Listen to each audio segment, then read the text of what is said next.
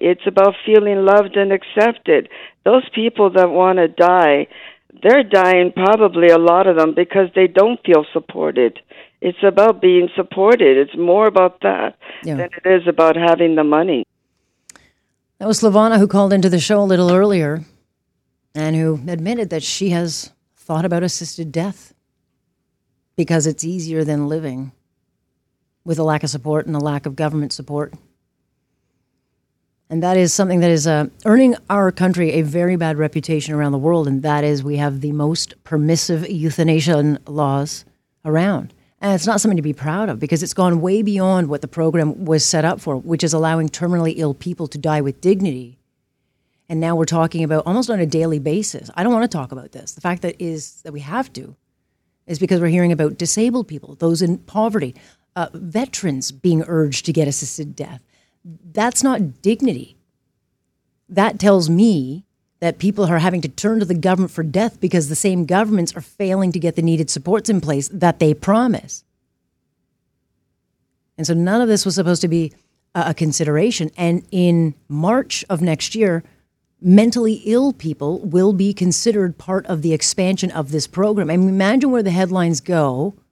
I mean, what we're seeing now versus when that part of this comes in. And so the Trudeau government, when this law came in by the Supreme Court back in 2015, they were told, put the guardrails in place. You've got to avoid that slippery slope. And we are now on it because 6 years in, there are no guardrails.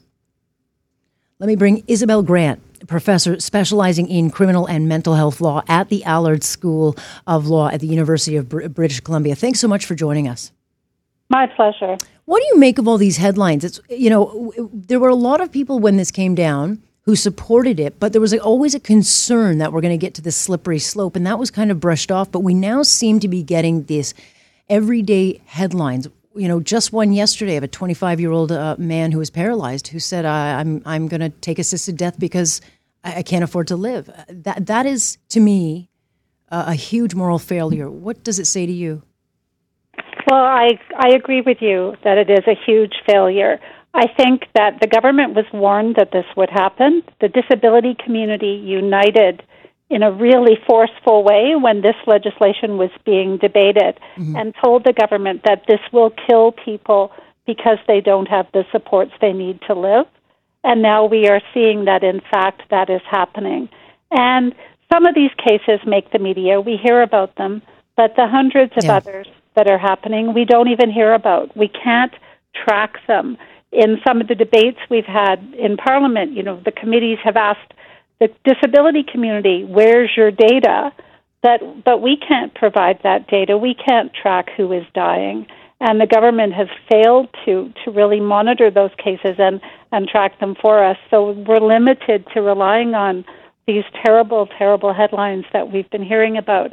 And disability organizations are hearing from individuals who, like the caller you played at the outset of the interview, hearing from people that they can't afford to live. So, yes, they've decided to choose death. And what the disability community has told the government is that once you open up medical assistance in dying to people who are not terminally ill, there's no way you can confine it. And extending it to mental illness in March, as you indicated, is only going to make the problem worse.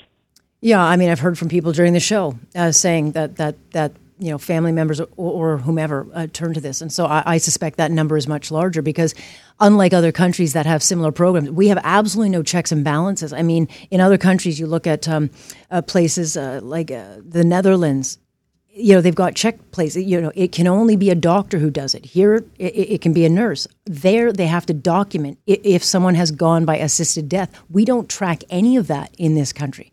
So we're not even putting in the basic restrictions that other countries with similar programs have. And so we can't actually, tell the true story of if this is being abused. I mean, certainly you've heard the headlines of Global News reporting that veterans seeking help for PTSD have been pressured to take assisted death. I'm sure that headline is going to continue to increase. And so, are you finally being heard? Because I've spoken to a number of groups like yours who for the longest time felt that you had no voice in this because all along it has been sold as a program of compassion. But I don't think a lot of Canadians will be comfortable with seeing where this has gone. I don't know whether we're being heard. It doesn't feel like we are. There is a joint parliamentary committee reviewing expanding this even further in the coming months. The speed with which the government has felt that this is what people with disabilities need in a global pandemic is easier access to death is quite astonishing, and it's been very difficult. We've testified before multiple different committees of Parliament and feel like we've had very, very little impact in stopping this. One thing I'll say about Belgium and the Netherlands, which both have medical assistance in dying for people with mental illness, there you are required to exhaust treatment that is available. In Canada, you are not. You are only required to be told about treatments that are available. And if you don't want to exhaust them, you don't have to. Another thing we've seen with Made for Mental Illness in Belgium and the Netherlands is that almost 70% of these cases are women, and that there is a high rate of trauma in women who are accessing Made for Mental Illness. So the gender dynamics of this are very problematic. And the government has simultaneously relied on Belgium and the Netherlands to expand MAID while also saying, oh, well, we're different. Those problems won't happen here. So I just think there are so many problems with the expansion. At this point, we really need someone to step back and say, there are too many problems here. Until we have all those problems sorted out, we just have to stop. I personally don't think we can sort out those problems. I don't think the government should be offering death to people who are not otherwise dying, because I think that's inherently discriminatory. Telling people that the laws of murder and aiding suicide don't apply to you if you're disabled, I believe, is inherently discriminatory. Well, we've also talked to people. I mean, there was a case in St. Catharines of a man who was poor. He couldn't make ends meet, so he turned to the MAID program. And then after his story came out, people donated to a GoFundMe, and he turned around and said, I'm not going to do it because now I feel hope that I can live. And so again, if people have had a chance to exhaust all the other options, I think that many would say, well, if I can actually live a life and get supports, I don't want to do that. And again, the fact that we're even talking about this, it's just crazy to me. I mean, the United Nations, said this cannot be a default for Canada's failure to fulfill its human rights obligations. And so they have warned this government, that the fact that you're failing to do your job as a government to offer services and supports, you can't then turn around and offer death as a solution. That's not what this is about. And yet this is where we are at. And to your point of the expansion, I mean, we heard a bunch of Quebec doctors talking about infants, mortally ill, infants, apparently, they want added to the list. I mean, where do we stop? For me, we have completely not just on a slippery slope. We've gone off the cliff.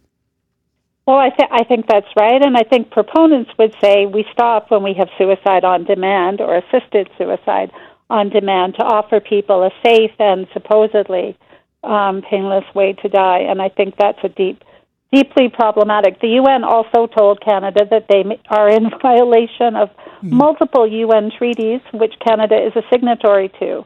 And Canada has simply disregarded that criticism. 200 disability and social justice organizations wrote to the government opposing this. I've never seen a community so united around that position, and they've been repeatedly gaslit, frankly, by the government, and the government has pushed ahead with this. So, unless somebody says, wait a minute, time to step back, and we see some media calling for that now. I saw the Toronto Star called for that the other day. Yeah. Unless we have some leadership on this issue, we are headed towards a human rights catastrophe. No question about it. I talk about it quite often. The fact that I talk about it this often is a problem in itself. And so we'll wait and see because we are very much, I don't need to tell you, we are starting to get a real reputation. You just put this into your Google and they are saying Canada is the place you go to die. That's how easy it is. The government will put you down. It's not a great reputation. So I do think the tide is turning on this. I'll call on you again. I very much appreciate the chat.